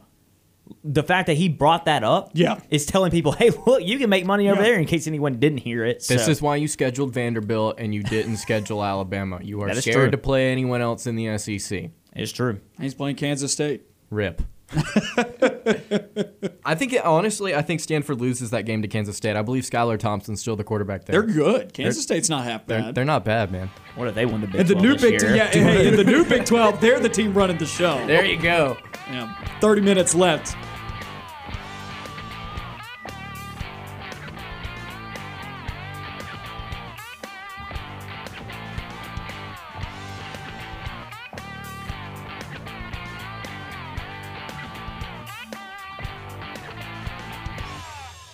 Stay on the line. More of the show when we come back. Back on the line, Noah Gardner and Lance Dawe with you on ESPN 106.7 and Fox Sports Central Alabama. Dylan Lark and Jacob Hillman helping us produce the show today. Phone lines, 334-321-1390. Spectre, how you doing today? I'm all right. I was just going to touch on the recruiting Go for it. aspect of all with the new coaching staff here. And I've noticed, I did some homework on these guys, this new coaching staff. And as far as the 22 class goes, they ranking pretty low. And I got the highest rank on here is Mike Bobo at 76 of all the recruiters in the SEC. And I think they only go up to 115 or something like that. Yeah. But we got Mike Bobo at 76, and Zach Etheridge at 80. Brad, the offensive line coach, this is the big one, is at 86 with one commit. And then you got the wide receiver coach Williams at 91. Jeff Shimding, I guess that's his name. Schmedding. Defensive coordinator. Yeah. Along with 95 and Mason 98, and the linebacker coach at 109, and running back coach Cadillac Williams at 115. And this is the class of 22. So that's why my light is blinking red.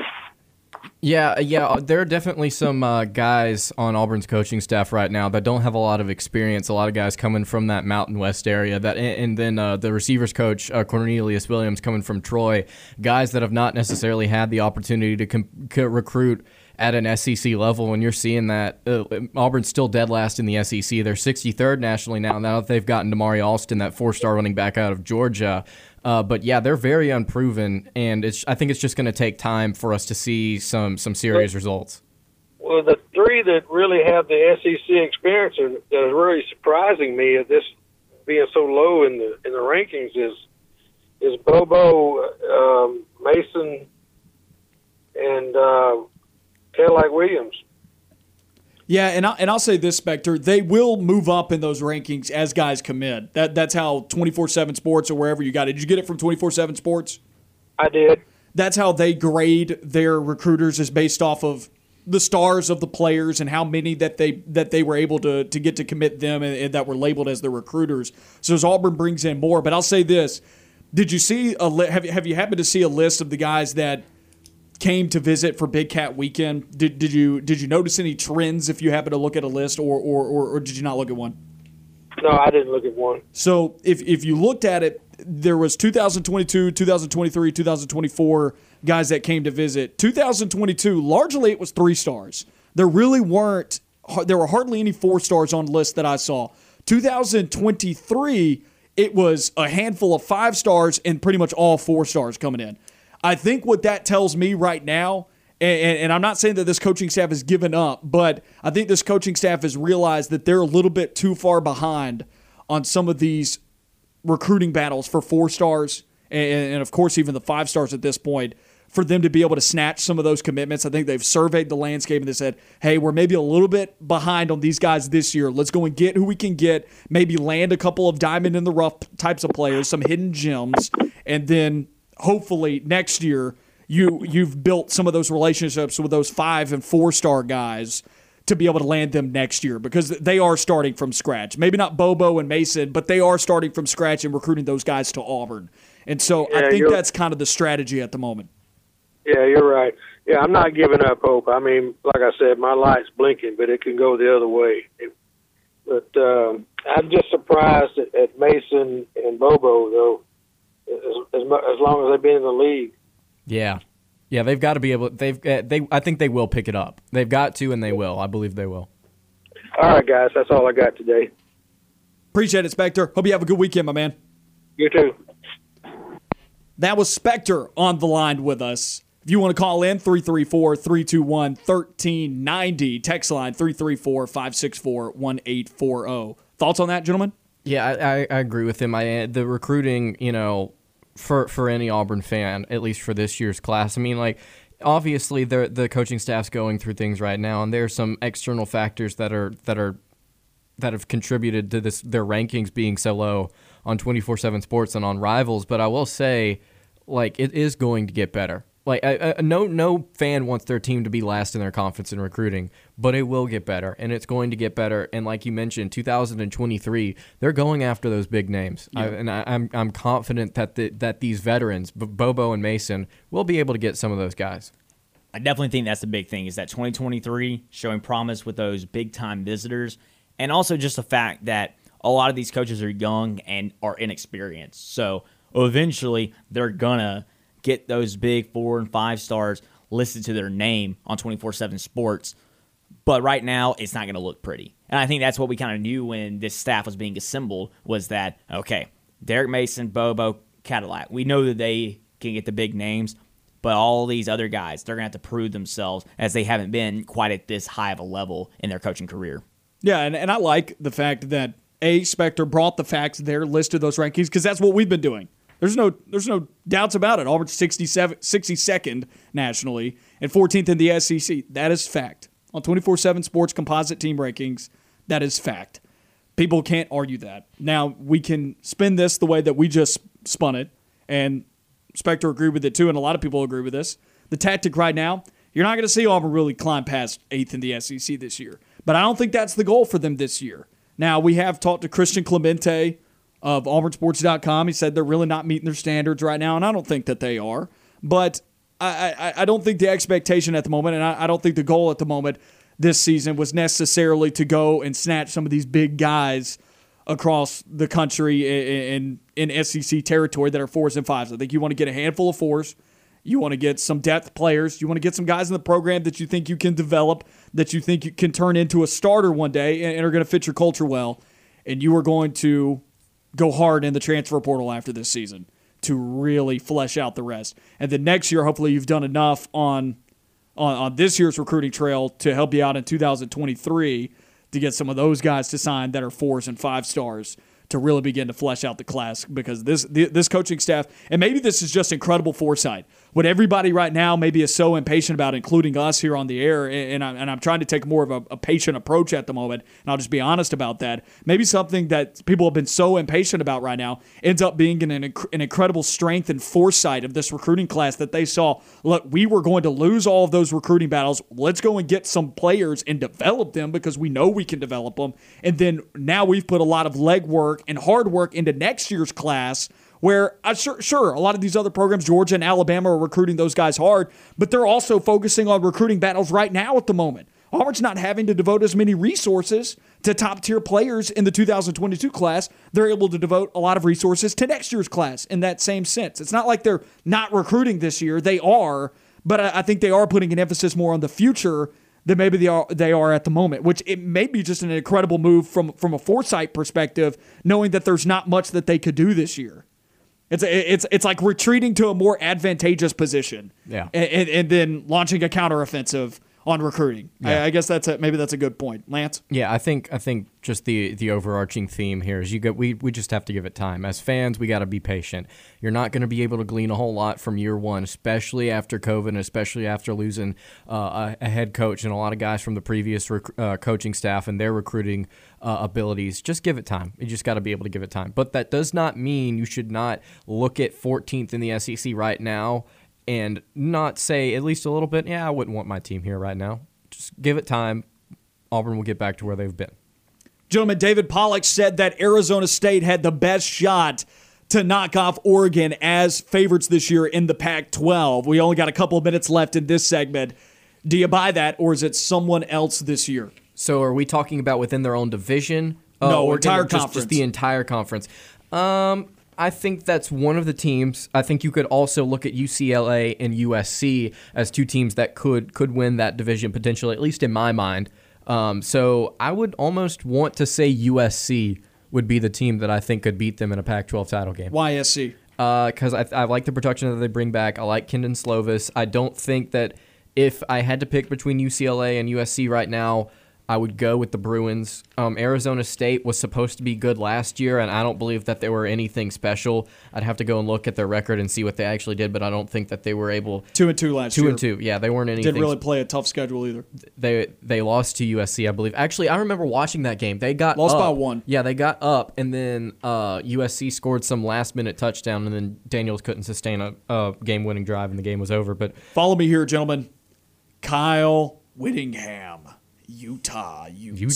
Charlie Brewer, new quarterback for Utah. The guy can throw. We've watched him at Baylor over the last couple of years. Solid quarterback. Utah now loses Jake Bentley, which is a good thing. 6 touchdowns to 6 interceptions last year. Wasn't great for Utah a year ago. Utah went 3-2 last year, lost to USC in Washington. Only lost to Washington by 3, lost to USC by 16. Here's what I like about Utah. I've talked to y'all about what it takes to win a championship. You need a great quarterback. I think Charlie Brewer fits that in the Pac-12. We have to change that scale. I'm not talking about national scale. I'm talking about Pac-12 scale here. Charlie Brewer is one of the best quarterbacks, if not the best quarterback. Okay, I won't say if not the best, because I think there are a couple. Like Keaton Slovis and Jaden Daniels probably are better than him. But he's still a top-tier quarterback in the Pac-12 this upcoming year. They also have an exceptional offensive line. All right, this offensive line last year helped them average 5.1 yards per carry, nearly 200 rush yards. They also only gave up 7 sacks in 5 games. It's a little over 1 sack a game. That's hardly none at all. I think last year the only offensive line that did better than that in this Pac-12 was Washington, who only gave up 1 sack last year across 4 games, which is super impressive. But they don't give a whole lot of sacks. They got pass protection. 60.9% completion percentage last year. I think you see a jump there because of Charlie Brewer, and then obviously they can run the ball really effectively. They go on the defensive side of the football. Do you have a solid defense? They have a solid defense. Opponents only completed 57.6% of their passes, 3.8 yards per carry on the ground, 26 points allowed per game last year. 26 points allowed per game last year in pretty much any conference. That wasn't terrible because defense was down last year. They bring back 9 starters on that side of the football, 19 starters total on this football team, and Kyle Whittingham is the best head coach in the Pac-12. 17 years running at Utah. 17 years running. This guy constantly gets the most out of Utah. And when I'm talking about a team that is stable, if you compare them to USC, you compare them to Arizona State, those two teams may have better offenses, They do not have better football teams, though. They do not have more complete football teams than Utah. They don't have the offensive line that Utah has. They don't have the defense that Utah has. Utah is going to take a massive step forward this year. I like them a lot. I'm going to take them. USC is good for losing games that they shouldn't. We saw them last year go undefeated into the Pac-12 title game. I was kind of shocked that they didn't lose games that they shouldn't last year. But we know this. 12-game schedule. USC is good for losing 2 or 3 games that they shouldn't to subpar teams, mainly because of that defense. I'm going to rock with Utah and say that Utah finds a way to have a steady Eddie 10-2 year and find a way to that Pac-12 title game, maybe 9-3. That could still be good enough to win that division because it typically is. I'm not mad at that. And then also I'll add on to that and say the reason that they might win the Pac-12 over Oregon is because they have a defensive lineman named Tennessee Pututatu. That's right, Tennessee Pututatu, freshman defensive lineman. That is an awesome name. I think it's Putatau. I think. Oh, I misread it. I'm sorry. But still, a great name. A fantastic name. That is. There's some other teams in this sphere. I read too many T's. That's right. Oregon as well has some incredible names I think that you can look at, like Popo Omave. Dang. Nose tackle. Tackle named Popo. They hit the Polynesians. Some dope names on the defensive side of the ball in the Pac-12. That's right. Jacob, you got a thought? No, I mean, not really. Just I do really like those names. Like I said, it's the Polynesians that they bring over on the West Coast, and they're always fun to watch. They are, I mean, like I said, Arizona State, maybe, but I like the Utah pick more so. Let's head to the phone lines here, 334-321-1390. Brett's on the line with us. Hey, fellas. I keep hearing all the hand-wringing about recruiting. And I understand when you look at a list and it says Auburn's number 63, that it's better to be higher than 63 than 63. But seeing that I think we're pretty sure a 4-star in Caden Story is going to commit to Auburn. Right. Jacoby Albert's probably going to commit to Auburn. His ranking is .8900. If you're a .904, you're a 4-star. If y'all or anybody else can tell me what the big difference is in the .0004, I'll be more than happy to listen to you right there. Also remember,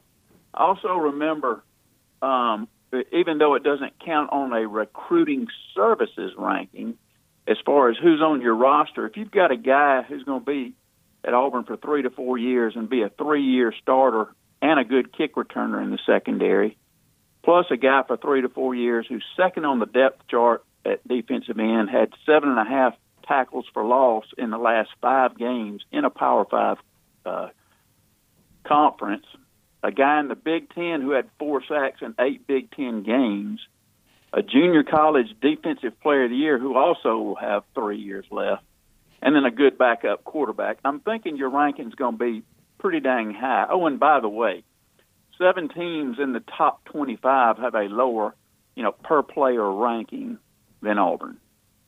So it's not as bad as people think. No, Auburn's not. It's not going to have one of the best recruiting years for sure. But it's nowhere near this. Oh my God, we're going to, in a handbasket, and because we're number 63. That's just not a fact. I agree with what you're saying. You're saying put the facts in perspective. Yeah, this stuff about the recruiting service doesn't count towards your 24/7 or Rivals star ranking or whatever you want to call it. None of that matters. If you got a dang good football player, you got a dang good football player. I don't really care if they count in the ranking or not. I agree with all that. I think that's kind of the gist of what we're saying is kind of put the facts in perspective. Is that the facts are that it doesn't look great at the moment, but it's going to be okay, and the strategy is what it is. Auburn's just they're not going to get as many 5s and 4s as some of the other teams are. They're going to get a handful of 4s. They're going to get some 3s, but next year they're going hard after those guys. And then also on top of that, you're talking about like the average rating of these recruits. Still pretty good. It's not bad. Auburn is not last in the SEC. They're like 10th or 11th. I think. And that's like for where this coaching staff has come from, I think that's pretty good. And like you said, Auburn's got some guys coming on the way that are going to boost it. But like you said, if they're a good football player, we'll take them. And I think this coaching staff has the ability to develop them past a 3-star ranking. Yeah, and last thing, Auburn Auburn's problem in the past hadn't been their recruiting ranking. It's recruiting every position. You know, if you leave which so far they hadn't done this year, 2022, but if you leave a position group of 5 and you only get 8 in 3 years, you're not going to do real well. Yep. As far as, being a championship contender. Two positions stick out, quarterback and O-line, at least from a development standpoint. Definitely numbers on O-line, like you point out. Brett, we got to head to break. We appreciate it, my man. Later. Call back. That was Brett on the line with us. Let's head to our last break of the show.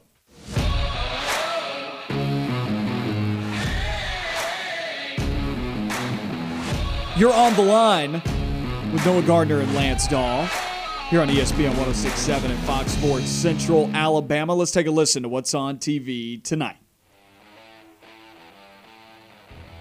In the sports world, let's take a look at what's going on in Tokyo with the Olympics live on NBC from 7 to 10:30. It's the all-around event in women's gymnastics, finals in swimming and track and field. Goes Sanisa Lee, gold medal for the future Auburn Tiger, and is confirmed she is coming to Auburn. Live on CNBC at 7, U.S. Women's Beach Volleyball plays the Netherlands. At 8, you can catch men's and women's rowing along with the U.S. Women's Rugby team against Australia. Live from 7 to 10:30, coverage of the first day of track and field will be on USA. Olympic replays are on NBCSN. U.S. men's water polo, the water version of handball, faces Italy at 7. Following it at 8, U.S. women's volleyball takes on Turkey. Representing the United States, but outside of the Olympics, the United States men's national team plays Qatar in the semifinals of the CONCACAF Gold Cup at 7 on FS1. And the other semifinal at 9, Mexico and Canada will play for the other spot in the Gold Cup final. What are you guys watching tonight? I'm watching some YouTube. I'm kidding. Are you, though? Maybe. You're watching the NBA draft. Yeah, I'm watching the NBA draft. Of course, I'm watching the NBA draft. I'm seeing where Sharife Cooper's going. I'm seeing where JT's Thor's going. I'll be writing stories. I'll be making graphics. It's going to be awesome. Yeah. NBA draft, switching back and forth between that and the Olympics, especially the golf. Like I said, I'm intrigued by the golf just because That's also on Golf Channel. Excuse me. Primetime golf is the best. Still got it. Primetime golf. I'll be tuning into the NBA draft. I guess I'll be watching the draft as well. I also just got a report. The Warriors rejected an offer from the 76ers. Mm-hmm. The Warriors, or the 76ers, said they want Andrew Wiggins, James Wiseman, the number 7 and 14 pick for 2 future first-rounders, and Ben Simmons. That's hilarious. That is hilarious. So even the Warriors don't want Ben Simmons. Well, not for that, Hall. That's insane. Ben Simmons is worth Give a up the paper future clip. of my franchise. A paperclip. I'd take it for a half-eaten bag of chips. Yeah. What? Yeah. Gotta be I think in your half-eaten bag of chips, you would have to pull out a chip of like it would have to look like Darth Vader. That's something with the Texans. Let's be real. Chip. Ben Simmons barely has that value right now. Let's be honest. We'll see you on Monday.